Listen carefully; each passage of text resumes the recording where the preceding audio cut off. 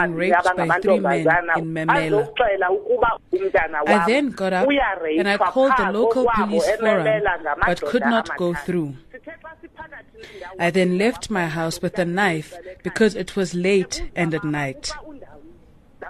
I made my way to our community leader's residence and I told him what was happening. He said he would come with me, and we then met with a group of young men who the community leader asked to accompany us to the house where my daughter was said to be. When we were getting closer to the house, the community leader slacked behind, saying he was buying airtime. As we approached, the young woman who had made the call to my mother was now with me.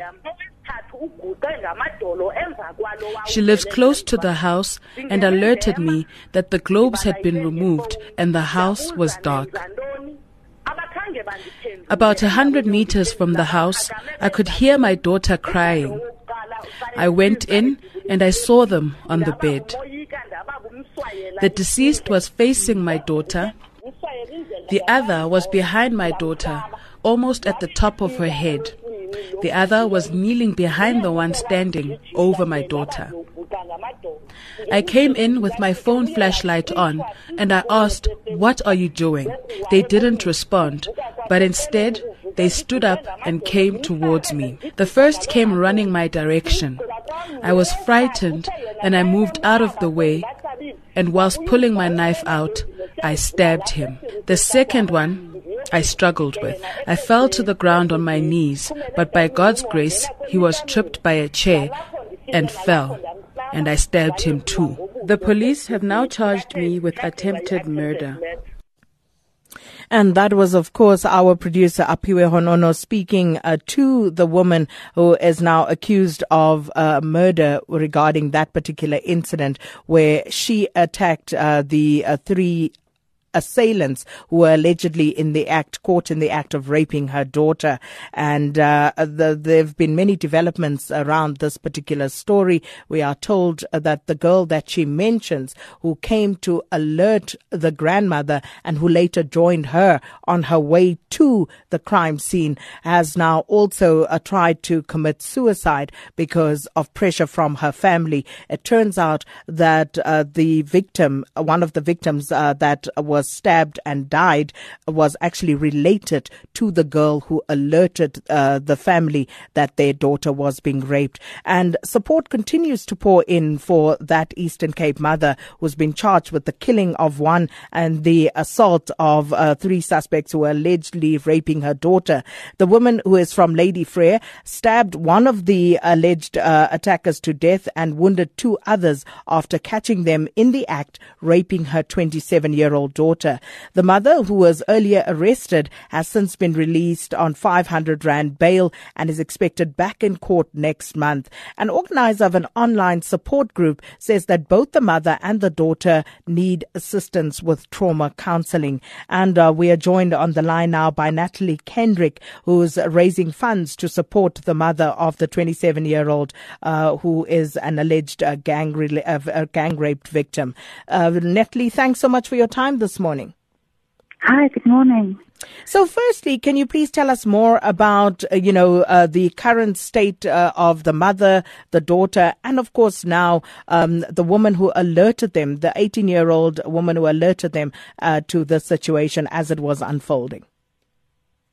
I'm not actually in contact with them myself. I have spoken to Law for All have decided to represent the mother for pro bono for her trial that's coming up in October. Because I started, when the story broke on Twitter, everybody was asking about how they could support her legal fees, and that's why I started the crowdfunding page. But because her lawyer has offered to help her, we've decided that the money will go towards trauma counselling, because it's quite a scary thing that happened to both the mother and the daughter.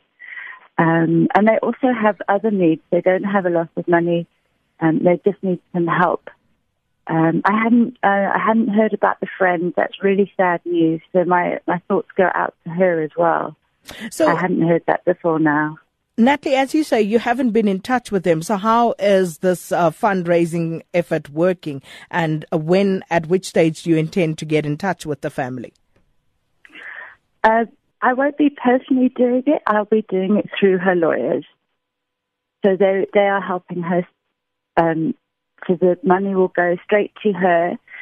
It goes from, we're using the crowdfunding website called generosity.com. And the money's on the website at the moment. And then when the lawyers are ready with the bank account, it will go straight to her. So for those who are not familiar with this particular concept, can you explain to us how crowdfunding actually works? There's a couple of websites online that you can set up a fund yourself if there's a cause that you really care about. Perhaps as a family member needs help with an illness, or someone's been in an accident, or if there's a charity that you really care about, you can set up a page, and then you can share it amongst your friends on Facebook and Twitter from your email contacts, and then those people can donate online in however much they're comfortable to donate. You set a goal. It's very simple, but it's the idea that it's making raising money for charity very, very straightforward, and that anyone can set it up and do it. Okay, but how does it actually work? So if someone then pledges to, support the cause with, say, 1,000 rand, how do they then actually effect payment in that regard? You pay with your credit or your debit card onto the website. Onto the website. So where does the money go then? Into their account, and then when I'm ready, I can give them the account that it needs to be transferred to. So you've set up the account then? No, it goes to the website. Okay, I'm trying to understand that, because I'm not understanding that. The website is there, it's set up. They're holding the money at the moment. So we've been really lucky. We've already reached our 90% of our first goal. We are going to be increasing the goal. Which is how much? And the first goal was 30,000 rand. Now we're going to try and double that. Okay, but I'm still not clear as to who's holding the money. So it's a website called generosity.com, and you pay them when you make your donation, and then when I give them the bank account that the lawyers will be setting up for her, they'll put it straight into her account. All right. We'll leave it there. So I won't be touching the money at all. It won't come into my account or anything like that.